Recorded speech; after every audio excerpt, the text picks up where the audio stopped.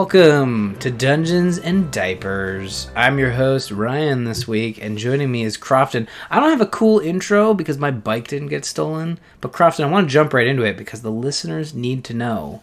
Let's get an update on that bike. Did you find it? Did you find the culprit? So, I have video evidence. You got the video evidence. Let's post it online. Stealing my bike. However, sorry, maybe I should rephrase. First off, hello, listeners.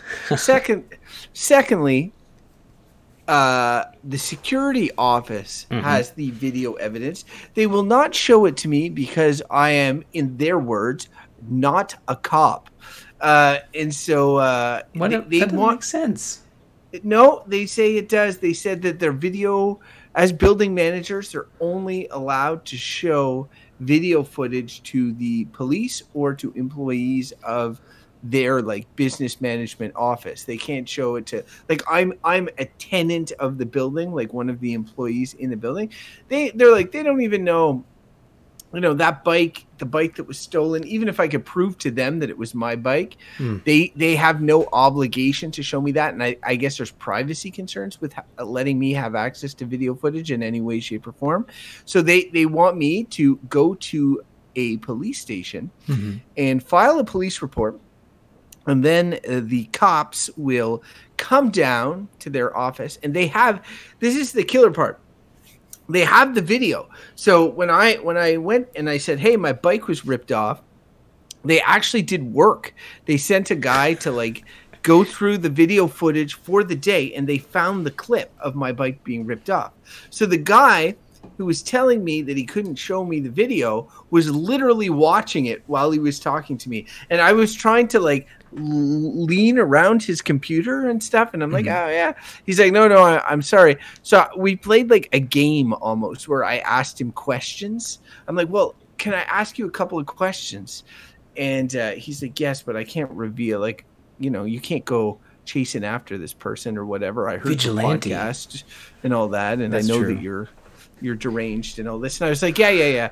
But can you tell me, do you think, security dude, that this person works in our building? Because that was my big thing. If somebody did work in our building who ripped off the bike, well, there's a chance I could get it back. Yeah. Because I could track that person down in the building. I got ways. But the guy was like, no, it's not. There's no chance. And this guy is I guess, a male thief. Surprise, surprise. This guy's on their radar or whatever. But the most interesting part was the main reason he was on their radar is because somebody reported their bike stolen yesterday. An older lady who worked in the department had reported her bike stolen. And the guy who stole her bike brought it back the next day and left it in the bike rack. And I was like, wow, that is crazy. And then the security guy is like, yeah, well, you're not going to like the next part of the story. He left it in the bike rack and then he stole your bike. And I was like, oh. What? I'm like, so that's odd. And then he's like, well, I don't know. Maybe he didn't want a woman's bike or something. Or wow. A sexist thief. And I'm like, wait, so he's using the bike and not just selling it? I'm like, well, I guess that makes it a bit better. If he's getting use out of it. As long as he's not putting it out to pasture or taking it to the scrapyard, he's just using it to get around. Yeah, that makes me feel better. If he's putting it to use instead of selling it, he's like, I needed, if I was running after somebody, I don't know, so and I needed a bike, your bike. Maybe, I don't know. I think he ripped it off. Okay. But he ripped it off perhaps for his use. So that now, here's the deal. I saw this guy biking on a bike that is of my model, on the bike path. Right. And I was looking at him. I'm like, did this dude rip off my bike? And I'm biking right behind him, and I'm looking at the bike, and then I realized no, it's, there's stickers and there's just different stuff. And it looks like I can sort of tell that it's not my bike, even though it's the same color and stuff. But now whenever somebody's on my bike model, I'm just going to be like, that dirty bastard, that guy's the guy. So yeah, it's interesting that he would take the bike, come back, drop it back off. Is is this essentially a Canadian he's a bad guy, he's a thief, but at least he's like, oh well, this bike isn't quite what I wanted. I took it for I stole it for a test drive, brought it back, and was like, you know what? Nah, it's not really my style, but this bike doesn't work for me. But like, why would you return to the scene of the crime? Like, with the bike, with the stolen goods. Because he doesn't want to put two people out of a bike. Like, he's being a good guy, I guess? I don't know. It seems so weird. It's like, super I don't get weird. it. So, like, because the security guy's point was like, maybe you should go back and check to see if he brought your bike back because he brought the other lady's bike back. I was like, all right, I'll go check. And surprise, he did not bring it back. I thought the whole thing was odd. So now I have to go, like, this is it. I have to go to the police station, file a police report. And I asked the guy, I'm like, so if I file a police report, and bear in mind, I work in a different city than I live in. So going to the police station is a huge pain in the ass. And I said, if I do this, are the cops actually going to come here and look at the video and all of this? And he said, well, maybe. And I'm like, no, but like, have they in the past for this lady and other stuff? Well, the lady thing was kind of recent, so no. But like, they have come in the past, but you have to call them a few times generally after you file the report. And I was like, what? Well, what? Like, did they then find the bike? Well, we don't really hear about it or anything, but yeah, I haven't heard of a bike being found again. I was like, well, I'm like, this sounds like a tremendous pain in the ass. I said, my big thing is like, is getting my bike registered as stolen on stats, so that like you can be like, okay, there's X amount of bikes stolen here, that you're aware that there's a thief around. He's like, oh yeah, well, yours is in our stats. I'm like, okay, that's good. So the building stats, but do you send it to the cops? So, oh no, you have to go do that. So like, so now it's like, do I go to the police station and file a police report? And like, I would have to do that, I guess, like during my work time, like take time off and go over. And I'm going to be off for the next 5 weeks. I'm going on a long vacation, so I can make time to go in and file this report for a bike that I'm never going to see again. But anyway, listeners, tell me, should I do this? Should I just be like, forget it? Is it worth sitting in a police station and waiting and filing a report for something I'm never going to see again? Do you think there's a glimmer of hope? Do you think Daredevil will come out of the woodwork and go on a mission to find my bike? I don't know. Tell me, what should I do? It's French Daredevil. Ouais. Le diable sans part. Wait. Well, here's the thing. Like, I know here locally in Peterborough, so if you can do it in Peterborough, you must be able to do it, where you are. You can report crimes online. Now, mind you, like, it's not, if it's a serious crime, you got to go in. I think a bike being stolen would equate to something you could file online, especially if you're just trying to make them aware, because that's what we did. So we had vandalism here at the house where someone had put water in our gas tank and then also like spray painted the van. So we reported that online just to show, because we knew the cops weren't going to do anything about it. They're dealing with drug issues in town, stabbings, shootings, like all kinds of fun Peterborough nonsense. We know they're not going to like actively investigate this, but it's good for them to be aware, because if no one on the street reports anything, then the cops don't know it's a problem area. If everyone reports something, then maybe they start, sending some units over to do some drive-bys, like not like drive-bys, and you know what I mean. So it's probably a good idea to try the low-effort version of reporting it, but honestly, I wouldn't take a half day to go and report it. And it's really brutal the way organizations are just terrible at info sharing.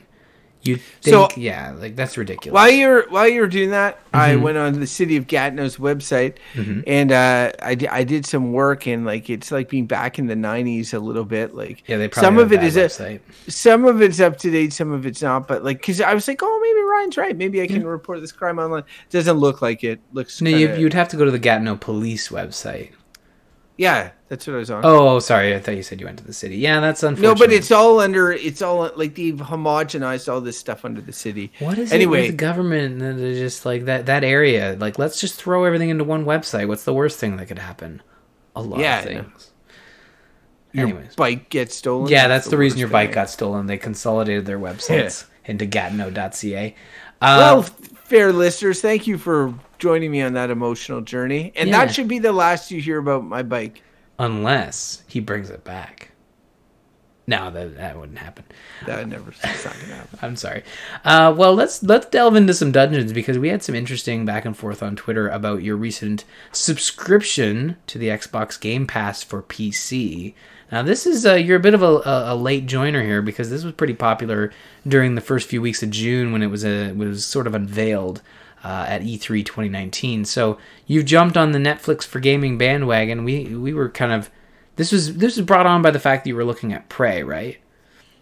Yeah, the Steam sales and stuff, and then Prey was on for $8, and so like for those who are not familiar with Xbox Game Pass, like I do not have an Xbox One. Let me just say that straight up. I do not have an Xbox One. It's the first time in many generations where I don't have all three consoles. I have a Switch, I have a PS4, I have a Wii U for all it counts for, but I don't have an Xbox One, and partly is because they've made it so that you can play pretty much every Xbox One game anywhere, and I commend that approach, and I have a gamer PC and stuff. So Game Pass I'd heard about, but a lot of this stuff, speaking of homogenizing, a lot of this stuff like Stadia, Game Pass, PlayStation Now, EA, what is it? Whatever the thing is that people got Anthem early on. Origin EA Access, I think. Origin, whatever. Like all of these things, you play Super Plus, Extra Plus. Like all of these things kind of bleed together for me, and I don't understand. Like, what's the difference? What's the concept? What do they do?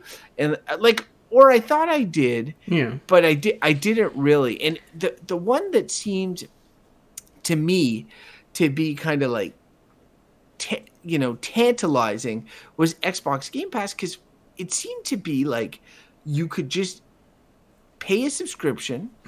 Like you use Netflix for games as an example. That's a good example. You pay a subscription. You have to have a system, be it the Xbox One or a gaming computer that can run the stuff. So it's not running remotely like a Stadia is. And then you can just like download and play to your heart's content out of the existing library, right? And so I was just like thinking about it, and I'm like, what's the catch? Because that seems super sweet. Like that was part of my thing, and Game Pass still has the sale going for the first month. Game Pass for PC, it's $1 for a month, and then it's $5 per month while it's in this beta, and then it's going to go up to $10 when it launches a month. But right now it's like I've paid $1 to Xbox Game Pass. So with Game Pass, Game Pass for Xbox, so Xbox Game Pass has been around for at least 2 or 3 years, and the way I would subscribe to it is they have those dollar deals a lot. So they would have $1 for a month, $2 for 2 months, like these little deals just to kind of get you back in, get you a taste, and then hopefully get that extra subscription for the $10. And the Xbox Game Pass for PC is a separate subscription, so it doesn't kind of go back and forth the way you would think. Although I think there is some cross-play games that you have. So there's Xbox Anywhere, Xbox Play Anywhere, which says it's an Xbox game, but you buy it once. If you buy it digitally, you buy it once, and then it's available on both PC and Xbox. That's where there's sort of some cross-play there in terms of having a specific subscription and being able to port it over. But the really cool thing about Game Pass is that it was the first to kind of do this right, and that it is sort of the all-you-can-eat buffet. You pay one price for the month, and then you have all the games on the service. You could download and install them all if you wanted to. Not that you would have the hard drive space, but you could do that. But see, it's insane because like I feel like like I did when I first got Netflix. And at that time, now people recognize the limitations of Netflix a lot more. Like the fact that things go off Netflix, things come on. It's when I first got Netflix, I was like, it's like I own all of these things as long as I keep paying the fee. It's like I have all of these things. Now people are a little bit more cautious about that. But Xbox, there's 3 tiers of Game Pass. There's the console version, there's the PC version, and then there's the Elite version where you get for $15 a month, you get Xbox you get it on console and on PC, and you get the Xbox Live subscription for the year, which is already like an Xbox Live's not needed unless you have, of course, an Xbox One, which I do not. The big thing is that the amount of games on the PC version is much less than the Xbox version, and more curated.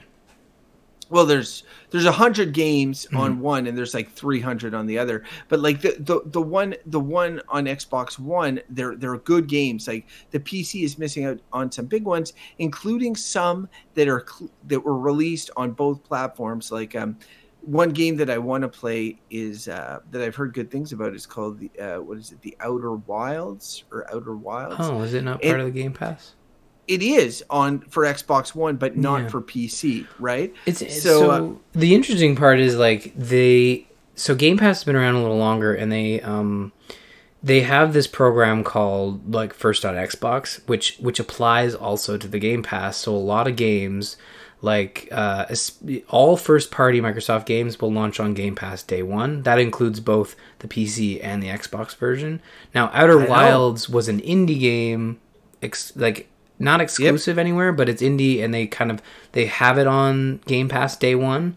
But you're right, it's weird that they haven't done it for PC. Although Void Bastards, which is a similar game, is on PC. Yeah, it's on both, and that was day one for both Game Passes. So like maybe they're working up to it. It's still in beta, but see the thing is, that's a good example. Like I price checked a couple of these games because it's like Void Bastards, for instance, was one I was kind of interested in a little bit, and I was like, oh, maybe I buy that, and it's not on sale on Steam. It's still relatively new. It's like $30, okay? And another game that I was interested in playing was Slay the Spire. I almost bought that on Switch. It's also in the $30 range, but it's one that I may be interested in, but I'm not 100% sure. And even if I'm so cheap that I'm not even 100% sure I'm comfortable playing like $30 for a game like Slay the Spire, that I might just play occasionally, right? And so it's on, like, soon as I got the Game Pass, I was like, wow, this is crazy. Because first off, you're right, the day one release, and it's not even just Microsoft games. Like, there's a game that I knew that I was going to buy later this year, the Outer Worlds, which is like the Fallout-esque Obsidian RPG. It's going to be day one on Xbox Game Pass, and so like it's going to come out. I would have spent $80 on that game, right? Like, and now it's just like whatever. It's just going to be there, and I'm not sure if you remember the days like of going to Blockbuster or wherever on the weekend and having like $5 or $6 and being like, I'm going to rent a game this weekend, and you're super excited about it. And you go and you look at the game files, and you're like, sometimes you're renting the same game week in, week out. Other times you're like, you're getting a new thing. You're like, oh, I'm going to try this game or whatever. And then you only have it for the weekend, and then, you bring it back afterwards. You try to get as far as you can in the weekend.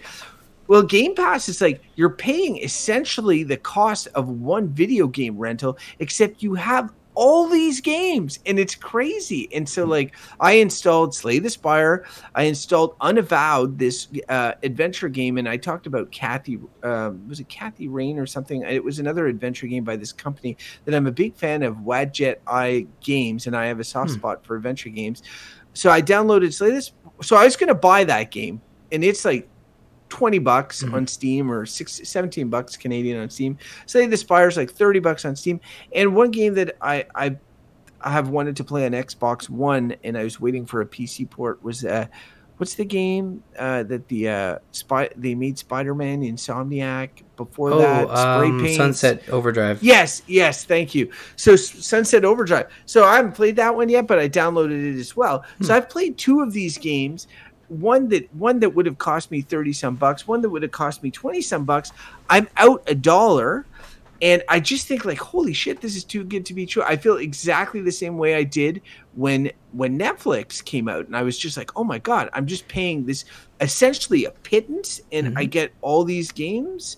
Like, what's the catch? Yeah, and I mean, honestly, with the releases that are coming out between now and the end of the year, from Microsoft for Xbox and PC, you could basically subscribe each month canceling as you go if you really want to, and kind of resubscribing as games come out, and just do it that way. And honestly, like, your saves don't disappear. They're on your cloud. They're on your account. They're on your computer. And when your subscription lapses and you resubscribe, you're able to jump right back in, no problem. Like, I've had Game Pass on and off for the last couple of years, and I will jump back into games and be able to pick right up where I left off. So there is that flexibility. It's just like Netflix. Like, it would remember how far you made it into that episode of whatever. Like, you'd just be able to jump back in even if you canceled your subscription and came back. So the thing I don't get, Ryan, is or I do get, but I find it like it's like brain breaking because I'm super cheap, right? Oh, yeah. So I'm super cheap, especially with myself on video games. Like, I just feel like, so now I have this thing where, like, I don't know how you are with Netflix, but I because I have Netflix and Amazon Video or whatever, and I barely watch all the shit there is on there, I cannot bring myself to buy a Blu-ray of something, pretty much. Like, unless I absolutely need to see that movie for whatever reason, or I can't. I'm like, I can't justify it. So, like, here I have this thing where there's a ton of games, many of which I want to play. So let's go back to the example of Prey. It was like $7.99 on Steam sale, 80% off. $7.99. That's ridiculously cheap for a AAA like Arcane experience game. But you know what's cheaper than $7.99? $1, and that's essentially what I'm paying, and I will play I know how I play Dishonored. I'll play Prey for like 2 weeks. Like, I'll have a really great 2 weeks playing Prey, but then I'll finish it and I'll never touch it again. Like, so it'll sit in my Steam library. So, I mean, for me, it just makes perfect sense to have this thing. It caters to people like me who are single player gamers who play a game, then move to the next game, might have a casual game and a hardcore game. I can see that the people it doesn't cater to are lifestyle gamers, people that play the same game over and over, season after season, because that would be dumb. Like, that would be dumb if you're playing the same. Like, I've been playing Assassin's Creed Odyssey for like months now. Like, I probably would be like, I played it for 3 months. I would be $15 if it was $5 a month, $30 if it was $9.99 a month into it, but that's still way cheaper than $79.99, which is what it is in Canada. Yeah, well, the thing is, like, I think you're right. Like, the subscriptions, I'm the same way with Netflix. Like, I don't really buy Blu-rays unless, I would either rent the movie to watch it again once, and if I feel like I'm going to watch it more than that second time at a theaters, I will pick it up. Like, the last Blu-ray I bought was actually the 4K version of Spider-Man Into the Spider-Verse, because I love that movie so much. I will watch that movie probably, multiple times in the near future, and I think I even got it on sale for a 4K version. It was actually decently priced. But with video games, the Game Pass, especially early on, wasn't covering sort of that day one for me. Like, so, but now with Microsoft titles being day one, like, it's actually a viable option. And even to the point where Gears 5, which is launching, I think, in September, you get to play it early if you have the Xbox Game Pass Ultimate, and you get the Ultimate Edition of the game, which includes all the DLC. So it's an interesting perspective from my side, because and I think you can still do this. It's not a glitch. It's a system that addresses the fact that they have this new tier called Xbox Live Ultimate. So when you upgrade your account to Xbox Live Ultimate, it combines all your active subscriptions into one, and actually says, so if you have 10 months of Xbox Live and 2 months of Game Pass, it combines them and gives you 1 year of Xbox Live Ultimate for the $1 it costs you to upgrade, plus whatever you'd pay for your old subscriptions. So what I did was, you could go out and buy Xbox Live Gold for like $60 for the year, add that onto your account, combine it all together, and then suddenly, like, when you upgrade to Ultimate, you've got a year and a bit of every service that Microsoft offers. And I believe that system is still in place. Not very good for you. You don't have an Xbox One, but for people like me who have a need for those three platforms, it's a stellar deal. So now I have Game Pass until November 2020, which basically covers me right through till Halo Infinite, that's coming out next year. It's just crazy because like Gears 5 is like going to be $70, $79.99 game. It's $80, right? Yeah. So it's like soon as you save yourself the cost of one of those games, it's crazy. Like Nintendo just had this thing right now. It was like the Nintendo vouchers. Did you hear about this? Yeah, no, I bought 4 of them because it's the cheapest way to get Nintendo games. They never go on sale. No, for sure it is. It's like the concept for you listeners where you could buy these vouchers, and essentially if you bought, like it was just like you redeemed them for games, but it gave you a slight discount on the game. But as Ryan said, Nintendo games never go on sale. So like for 130 Canadian dollars, like bearing in mind it's like $80 per game, so it'd be 160 for 2 games. You can get 2 games for 130. So you're saving money in that regard. The thing is, Ryan, and like I want to seg into what I see here in the show notes because I'm curious about this game that you're playing.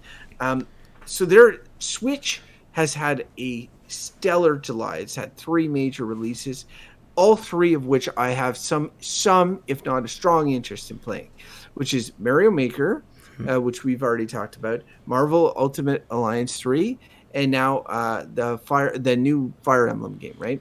Yeah. And so, but each one is $80. Yeah. And like, I'm like, well, I have Game Pass. My time is valuable. I now have a bunch of games. Like I've never played, and this is the thing, like when you get Game Pass, I have a PS4 and a Switch and a gamer PC. So I actually never played Gears 4.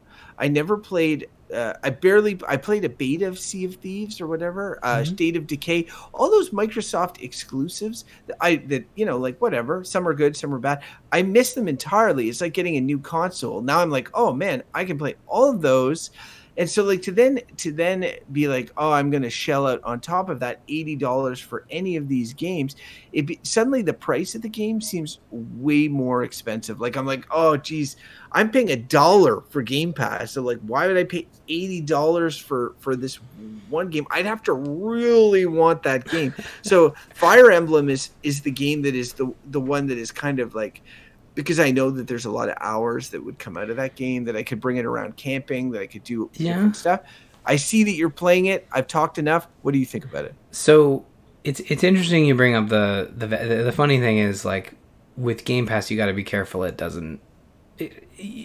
For you, it's different. Like for me, I like to play games right away. I have a show that kind of requires active content, so that also falls in line with the way I play games.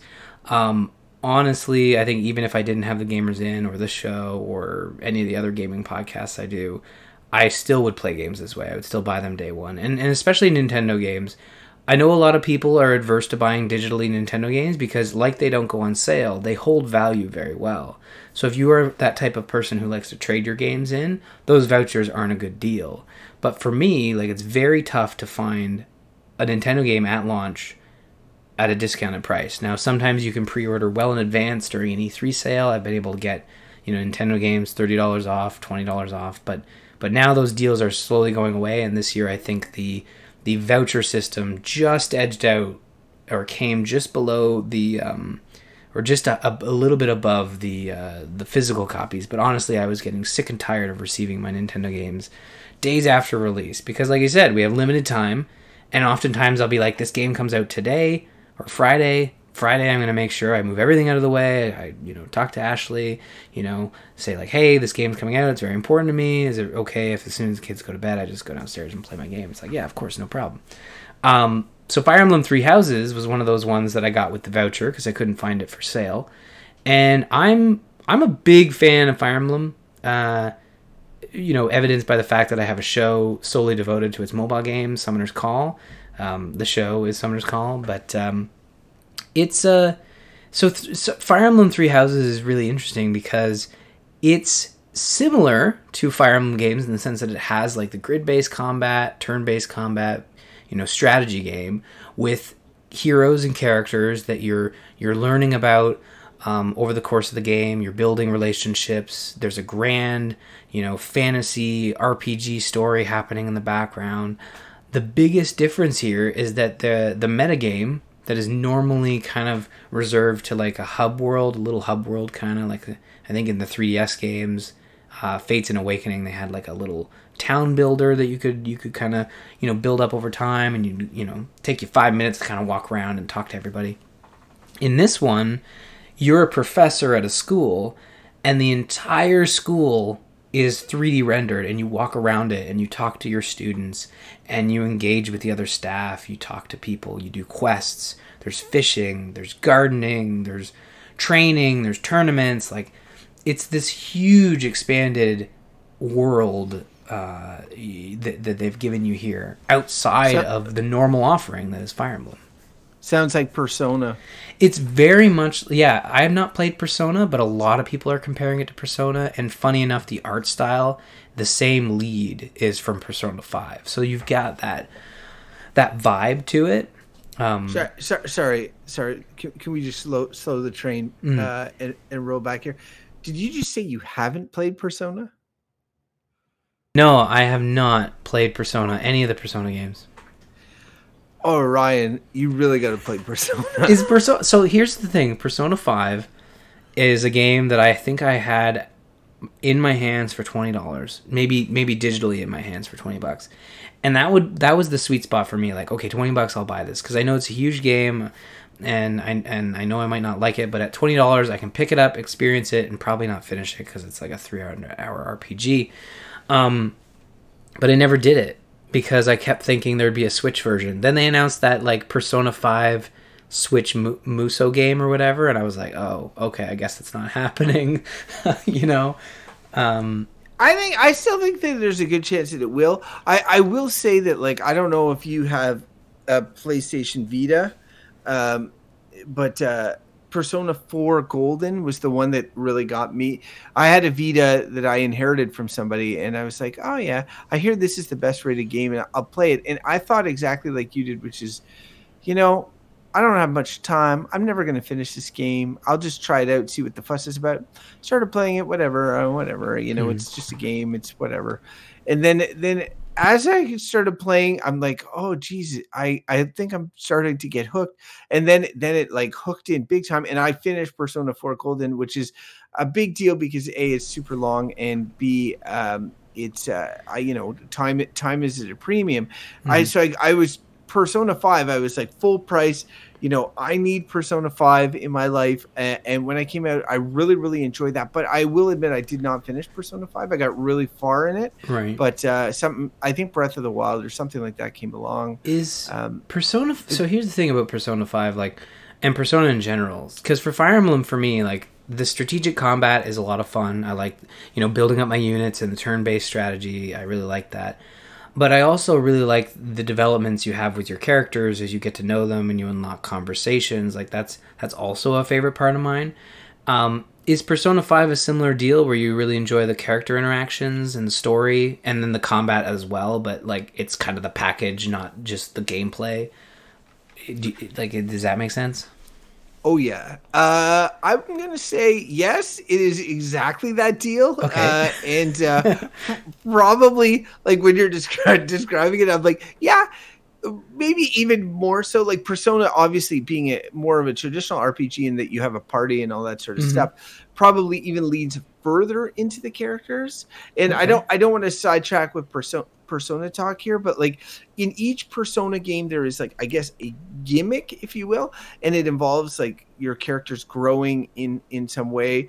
In Persona 4 it's fighting their inner fear, or is that Persona 5? Anyway, it doesn't matter. Bottom line is there's big time character growth. There's characters that you start by hating and then you really start liking. They all interact together. You hang out, you hang out on weekends with your friends and like get to know them more. You can hang out more with one person. Each character in Persona has like a relationship bar, and like you can further that relationship with each of the characters, and that will unlock skills and blah blah blah blah blah and so forth. So it's very much fun like that. And that, I'll be honest, pivoting back to Fire Emblem, that is what appeals to me. When I saw the screenshots of the super anime dude running around the school, I was like, oh man, this is like medieval Persona 5, you know, and I got excited. It's very much like what you're describing, and it's kind of weird. Have you played another Fire Emblem game before, or would this be your first one? No, I see, and this is it. I have Fire Emblem Awakening, which I quite enjoyed on the 3DS, but I never finished it. So part of me is like, well, I didn't even finish that one, so why shell out $80 for another one, right? I should just go back and play that one, which I won't do, obviously. I think like, so here's the thing. I'm playing on Switch, and I've gone back and forth. I've done, you know, it on the TV, and I've played portable, and it very much, you know, transitions well. So with Fire Emblem Three Houses, the way the core gameplay is structured is it's monthly. So you have a calendar month, and you are a professor. So each Sunday is considered free time, where you can choose to explore the grounds, and you have activity points. So those activity points can be put towards training, certain quests, having dinner or tea with your friends to boost your support levels, and then oh my god, it's exactly Persona. Like, it's the same game. Well, yeah, and I guess it is maybe like I don't know. I have not played Persona, and it's kind of interesting that we're like kind of passing each other in the dark, and that you are a big Persona guy and I'm a big Fire Emblem person, and we're literally describing the same thing and clueless about the other. But so yeah, in your free time, you also run around the schoolyard and kind of talk to people. There are like lost items you can turn into folks that are like little mini quests where it's like, this person lost their book on sweets. They probably really like chocolate. So like, oh, did I talk to someone who likes chocolate? I'll return the item there. And then again, that boosts your level and gives you that sort of incentive to actually do these, you know, sort of tedious tasks. And then, you know, there's an option to do like a seminar where you kind of are able to boost some of your stats by going to a training seminar. And again, it sounds super boring, but it is like kind of like this quick thing where there's a bit of dialogue, and then your skill bars go up, and it's that, you know, sort of numbers going up feeling. And then as the month progresses, every Monday you have lectures. So you can train your students. And again, sounds super boring, but really what you're doing is you're just going through a menu and saying, okay, Bernadetta, I want you to be an archer. And I see here you have a hidden skill in riding. So I'm going to kind of like put a bunch of points into archery, but I'm also kind of going to slowly build up your riding to unlock that hidden sort of mastery that you don't feel you have, but I can see right there in the menu that it clearly shows me that you have it. And that's like a harder path to take, but it's worth the effort, because then you unlock a very strong, you know, skill in this unit that you wouldn't have normally had. And that's sort of the meta game. So it's kind of like 10 times deeper than any other Fire Emblem game from the meta standpoint. Ryan, I'll stop you right there. Okay. There's about 15 sexual euphemisms in that statement. That Is there? I walk by, but I'm gonna have to stop you before I go nuts on this. But like Fire Emblem, to me, it feels like it's my bag, except that I just right now, because I just stepped out of Assassin's Creed. Sure. And like, I don't know if I'm going to go back. Another 300-hour game, and I feel like that's what it's going to be, you know? Like, here's the thing. Yeah, well, it's not a 300-hour game. So what they've said is like, it's an 80-hour game, but there are multiple houses you can play through. So at the start of the game, you have a choice. There are 3 houses. So you can basically become a professor, and a professor of that specific house. So it's kind of like Harry Potter in the sense that you like pick Gryffindor or, you know, Hufflepuff, blah, blah, blah. But in this case, you're picking like Black Eagles, Blue Lions, or the Golden Deer. And those open up... What? Well, it's like you can be the Eagles or the Lions, or you can be the deer. Hey, the deer are pretty sweet. Don't get me wrong. It was a tough call. I went with the Black Eagles. But it's less about the house and more about the characters. So when you pick a house, those characters then become your students. So those are the units you use in gameplay, and you've already recruited them, so you have more opportunities to talk and engage with them.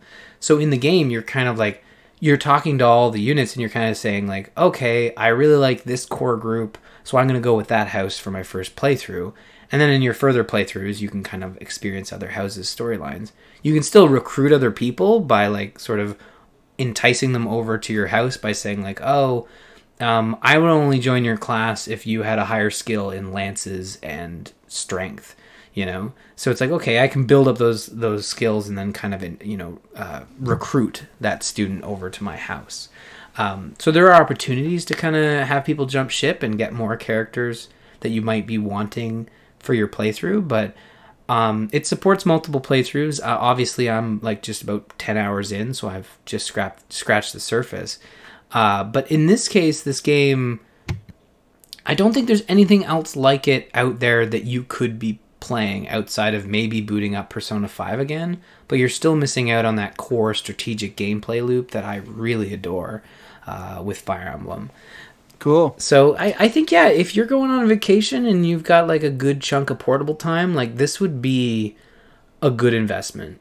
And honestly, like getting those vouchers, like get Fire Emblem Three Houses and maybe save that voucher for like, I don't know, Animal Crossing or Luigi's Mansion in the coming months. Or even Link's Awakening. Yeah.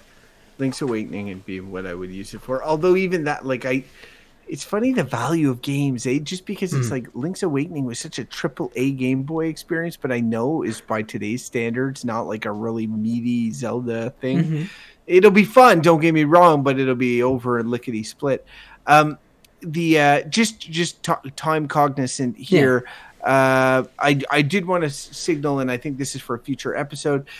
Jesse and I had a date night to go see Spider-Man Far From Home.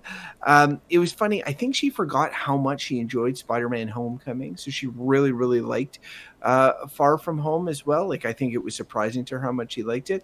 I really enjoyed it as well. But I think you and I have decided that we're going to do a spoiler cast on that one at one point. Yeah. So, and I think in terms of the interest of time, like, because we've got a good chunk of diaper stuff to talk about, like with Stranger Things. So I think last week you had finished, or last episode, you'd finished season 3.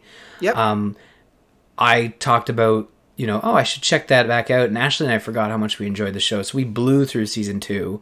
Where now I think we got 2 episodes left of season 3. So maybe the next episode could be a double header in terms of spoiler cast. Because I don't know if you could do a whole episode on, maybe you could for Spider-Man. But either way, I would say, like, the ranking you gave for Stranger Things last episode, not to dwell too long on it, but it was like, what'd you say, 3, 1, 2 was your order? No, it's not my order. It's the commonly held, and I think my order would stand with the commonly held order, which is first is best, third is second best, second is the third best. Like, they're all good, but second is the least good of the 3. I don't know, like the episode that I sort of was dancing around last week. And I did experience that episode. We're not doing the spoiler cast yet, but you probably know what episode I mean now. Like, in it's season, completely different. In season 2? Season 2? Yeah, I mean, that came out years ago. So, like, we're basically talking about the episode where Elle kind of goes off on a sister finding mission, right? Yes, exactly. And there's a whole new cast of characters. There's a whole different thing. It's outside of Hawkins. Tonally, it's kind of different than everything from before. It almost feels like what you would call a backdoor pilot, like the idea that, like, it feels like that they were launching another TV show and they're like, let's introduce all these characters and then have them be in their own show, It almost felt like that, but because they were really like, here's a new character and this guy's like this and this is anyway. That episode was very divisive amongst the fan base, where a lot of people felt it stuck out like a sore thumb. It didn't really for the greater plot of season 2, it was unnecessary.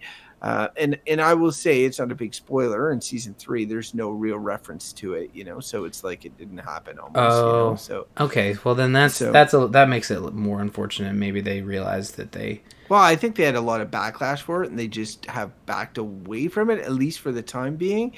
So, but it's just one episode in the season, and season 2, I think, had 1 or 2 more episodes than the other 2 seasons. And so, like, you could just. It felt like a momentum killer, because I think it happened right after a cliffhanger, and then the time-wise, the next episode was like the end of the what's the word? Controversial episode essentially ends at the ending of the previous episode. So there was no time loop, and even then it felt like the ending of that to get Elle back to Hawkins felt like kind of like a, Indiana Jones red line map sequence. So Yeah. I felt it, but I don't know, like I kind of really liked season 2 if you remove that episode, and I didn't really hate that episode. But no, like, it's all good, and the alchemy of that series, as I talked about last week, about how it's like mixes everything, and like I guarantee you, I don't know for sure, but that Ashley probably super enjoyed it as well, and maybe not even for the same reasons that you did, but I know Jesse really enjoyed it. Like everybody enjoys Stranger Things. There's something for everyone in it. I think it's the way, to me, I think the thing that Stranger Things, does so well is just the way they portray kids. It doesn't matter that it's in the 80s, it doesn't matter that it's in the late 80s and heading into the early 90s, but it feels like they really portray kids of that age, and you remember what it's like. Like, you remember like, you don't remember, monsters chasing you around or whatever, or being psychic, but you remember being that age, and they nail it. And that's, I think, what keeps me watching that show. I think season 3 feels like much, much darker in the things they're portraying on screen. There's more death. Season 2 felt like a sort of lighter affair. Like, there was less, from what I recall, less death. Like, season 1 had some shocking moments. Season 2 kind of dealt with the aftermath of season 1 and kind of a bit more on top of that. Obviously, there was death, but it wasn't like as shocking or gruesome as we're getting in season 3. But anyways, we can talk more about that. I've got 2 episodes left. We'll see how that ends. I'm looking forward to more. Oh wow, yeah, you're right at the end. Yeah, we're really powering through. So Ashley and I are really enjoying it. But let's change some diapers, because I want to know how Breath of the Wild is going with Gwen. Part 2, how's it going? So maybe I didn't give Gwen enough credit. I don't know. Like I thought Breath of the Wild was going to be a bust. Like, there's just a lot in there, and she's 4, like she's turning 5, and yeah, she's watching and stuff like that, and mostly not. She's not as involved as she will be when she's a bit older. But man, no, it's just been like going really great. She wants to play it. We've had a couple of good weekend sessions. She enjoyed it, and it's the first 3D game. Like, she played snipper clips, but this is the first 3D game where she wanted to take the controller and run around herself. Mm-hmm. I at first had to demonstrate saint-like patience, because like my video game brain is triggered, and I want to get to the next objective. The next thing I want to get there, I want to do something. I want to experience the world as it's sort of crafted, where Gwen just wants to watch the world burn, essentially. And she's when we got to Kakariko Village, which is like the sort of first major village that you probably go to in the plot. Mm-hmm.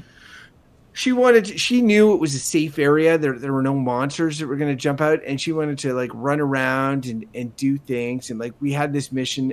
Every Zelda game's got this mission where you collect chickens. Yeah. And we're collecting chickens, and then she's like playing, and she gets in the chicken coop, and I had this giant hammer equipped, and she's like laughing as she asked me, "Daddy, how do I equip the hammer? Ha ha ha ha! And how do I use the hammer?" And I'm like, "It's the X button. It's this button here." And then she hits it, and then like just holds it, and Link starts spinning around, hitting all the chickens in the coop, and they're all like, caw, caw, caw, caw. And of course, anyone who played a Zelda game knows what happens next, which is all the chickens start attacking her.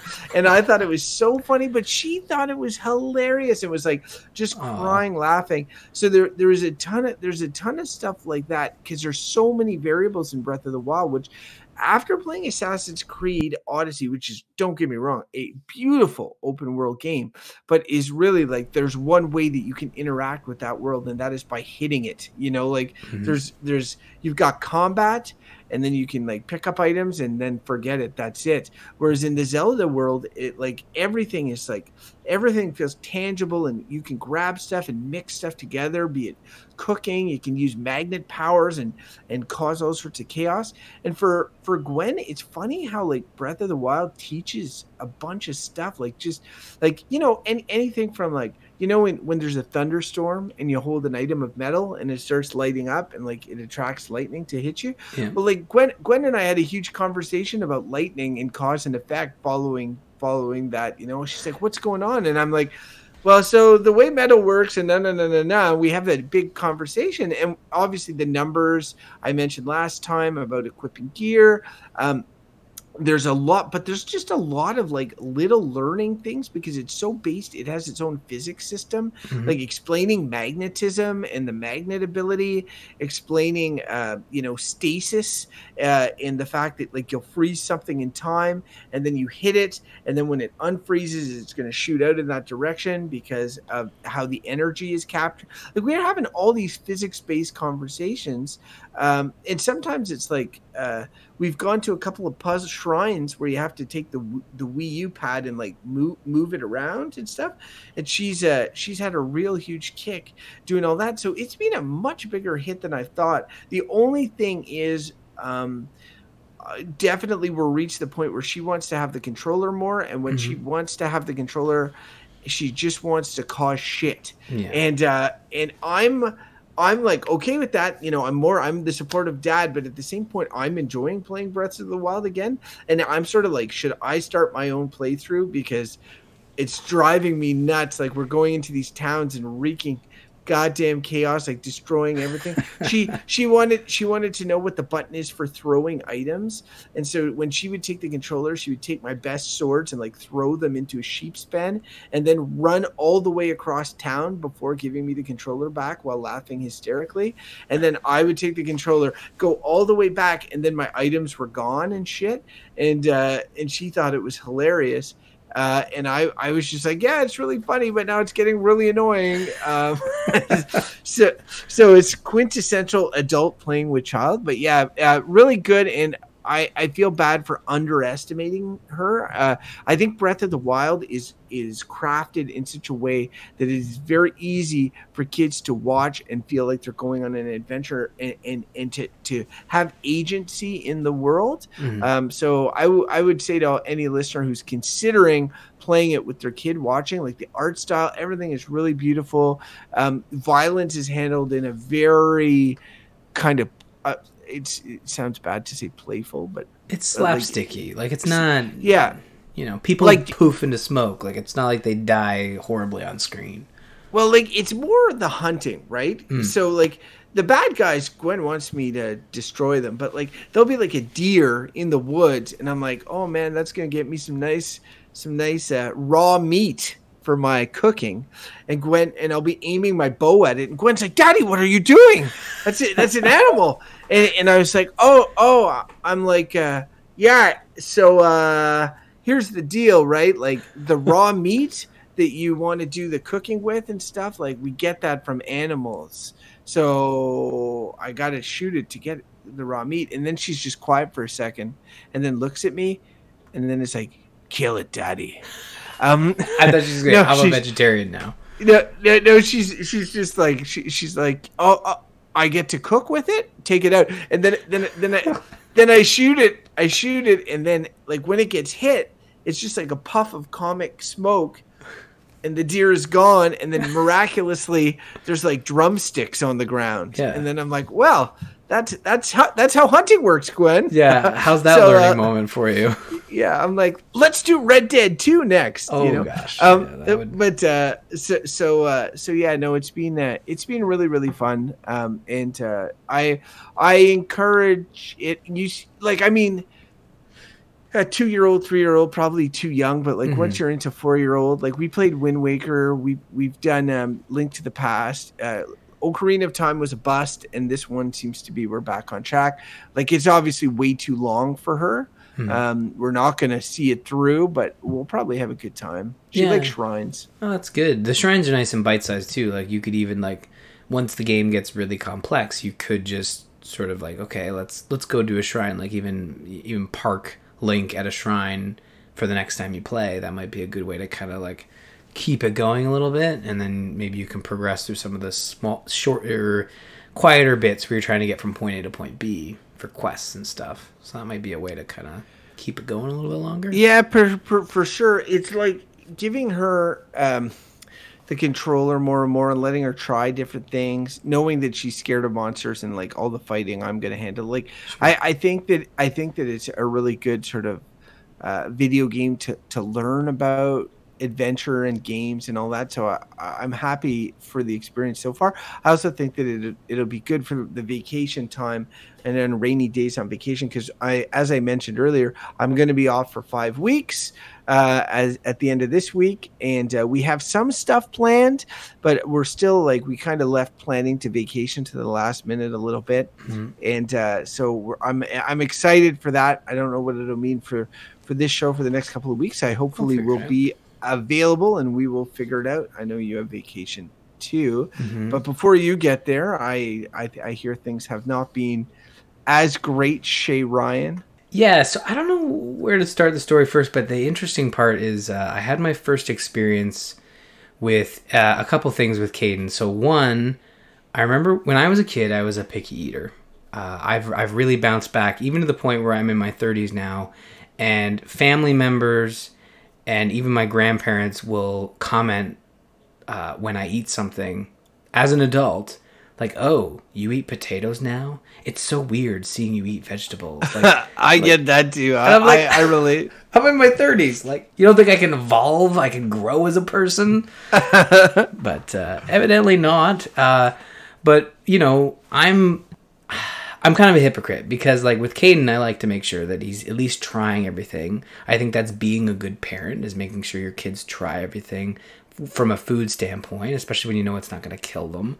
So for Caden, we were at my nana's, so my grandparents, and they had cooked us dinner. So it was meatloaf, potatoes, and some veggies, just mixed veggies. And I knew Caden would eat the mixed veggies.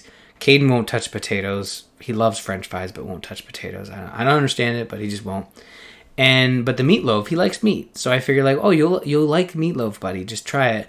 First couple pieces, he's like, I don't know, it could have been the spices she was using or just whatever, but he just was not having it. And sure enough, I tried the third piece, and I'm like, come on, buddy, you love meat. This is really good. And I was really liking it. The meatloaf was good. So I give him that one piece, and it just, I don't know, it catches him, hits his gag reflex, and then, his entire dinner, including the snacks he had just ends up on his plate. And I felt terrible. Felt terrible because not only did I make my kids sick, but did it in front. I didn't panic, but I didn't come up with a smart solution that removed the vomiting child from the table so everybody else could continue eating. I just, and this is a safe place. I just took his plate and let him get it out of his system onto his plate in front of everybody at the dinner table. Just go ahead, buddy. Just let it out. Just let it out, man. And I honestly felt terrible, not only to Caden but also to the people around the table. So I was curious, has that ever happened to you where you're trying to feed your kids something and it just doesn't agree, and then they I'm not talking spit up or kind of just spit it out or have a little throw up, but literally his entire dinner 3 or 4 volleys, it was not good. I would love to say yes, Ryan. That's happened to me. That happens to me all the time. Not all the time. With Gwen and Clara, they both have this issue before. But no, Ryan, that has never happened to me before. Oh, so what you're saying is I'm just a terrible person. No, I'm not. I'm just and Caden could be more prone to to vomiting maybe than Gwen. Gwen vomits a lot, or not a lot, but when she gets a flu in her bed and stuff, and it gets in her hair and all that. But never has she vomited that I'm aware of from eating in the moment or whatever. Yeah, this is just one of those things where I think it was a combination of everything. But it actually turned out that Caden was actually really sick. So we went to the splash pad or the wading pool, and then he came the next day. He had sort of an allergic reaction all over his body, just as little splotches. And then we thought, well, it'll go away. It normally does. It's just an allergic reaction. But then he was complaining about his eye, and he was like, well, we better take him to the doctor because his eye is starting to his eyes were starting to goosh, leak, just gross stuff. And gross. Yeah, it was the first time where we actually had to take Caden to the doctor, and not the first time, but the first time where you take him and they're like, no, yeah, he's actually sick and you need to go get him a prescription. You know, any other time it was like, no, it's just a stomach ache. Like, he's fine. Go home. You know how you are with parents. Like, you kind of overreact to just the simplest things with your kids because they can't explain what's wrong. You kind of have to just go based on their limited understanding of what's happening to their bodies. But in this case, he's got like this weird double eye infection. Yeah, he's having a rough week. And but outside of that, like, a positive was, and maybe this is also appears to make us bad parents, but it was Caden's last soccer game. We didn't want him to miss it. We figured he just had he had an allergic reaction. And don't worry about the eyes, Caden. Like, as long as you can feel the ball, it's probably around you. But don't use your hands, and also, like, don't puke on the field. And don't touch anything, and don't touch anyone, and don't, like, rub into anybody. Like, it went fine. Like, at that point, we didn't know anything was kind of wrong with him. We just figured he was, like, tired, and he was having an allergic reaction, and his eyes were just, like, when he's tired, he just gets... his eyes start to they don't start to leak, but they start to just get droopy and sad and tired, like we all do when we're sad and tired. But like, it was the last soccer game, so we said, okay, after the soccer game we'll take him to the after hours clinic and just kind of get him checked out. And sure enough, it was like, no, we're glad you came because he needs medication. He wasn't like, this boy needs medication. He wasn't badly. Like, he wasn't like hurting, but it was one of those things where, like, if you wanted it to go away, you needed medication. So, but yeah, his last soccer game, I experienced sort of the my first experience with my kids where it's like everybody gets the trophy. And I gotta say, the people who kind of poo-poo everybody gets a trophy, I think that's stupid. They're kids. They should all get a trophy because the looks on all their faces when they got the trophy was really cool. So I don't know where you stand on that, but I kind of feel like it's fine when they're 3. Let them have it. For sure. I think so too. And it's like the only equivalent I have is like kindergarten graduation type thing, where like all the teachers did like little diplomas for each of the kids and read out something nice about each kid, and each kid had their moment in front of everyone else. And, I thought it was nice, and that there's no harm. When I was ski racing, we did this thing where, like, we were a team for a ski hill, and so I would race as a 6-7-year-old for Vorlage in Wakefield, and then there was other local ski hills, and what they did was that they would add all the times together, and then at the end, the team with the lowest overall time would win. So there'd be 20 kids, and we would win and lose together as a group of like 20 kids, So that was the good next step, I thought, from the everyone gets a trophy format to, yeah, only some people are going to win, but there's like 5 ski hills and gold, silver, and bronze. And so only 2 of them are not going to win. And if they don't win, it'll be all 20 of the kids that don't win together.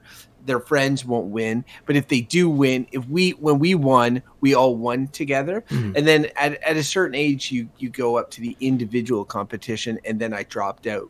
I was like, forget this, because I wasn't that good a ski racer. Yeah. And then I was like, I'm going to lose all the time, so why would I do this? Well, I think, like, yeah, and this might even be like part of a topic, not that we're educated on the fact of where you kind of draw the line, but I think for me, with 3-year-olds and 4-year-olds playing soccer, you can't keep score because it's just utter chaos.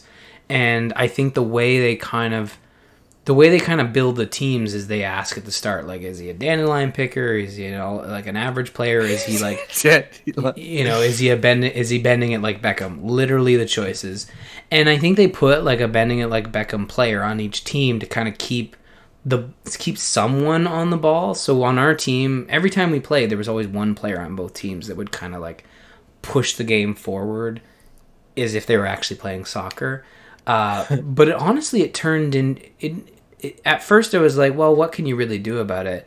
But at the end, I was kind of like, it's just literally having the kids chase one kid around who actually knows how to play soccer, and he would never pass it. And when you finally got him to pass it, he would like look all frustrated because as soon as he passed it to someone, the ball would just like fumble, you know. But yeah, it's over. It was only 10 weeks, so it was the end. The last week was this week. Caden's a little bummed that he won't get to go back, but he's happy he got a trophy. Honestly, I think it's a neat program. Like I think it was like $100. You get the jersey, the socks, the shorts, the trophy, a pizza lunch with your coach and your team on the last game, and then 10 games. So like that's a pretty good value in terms of entertainment for 10 weeks.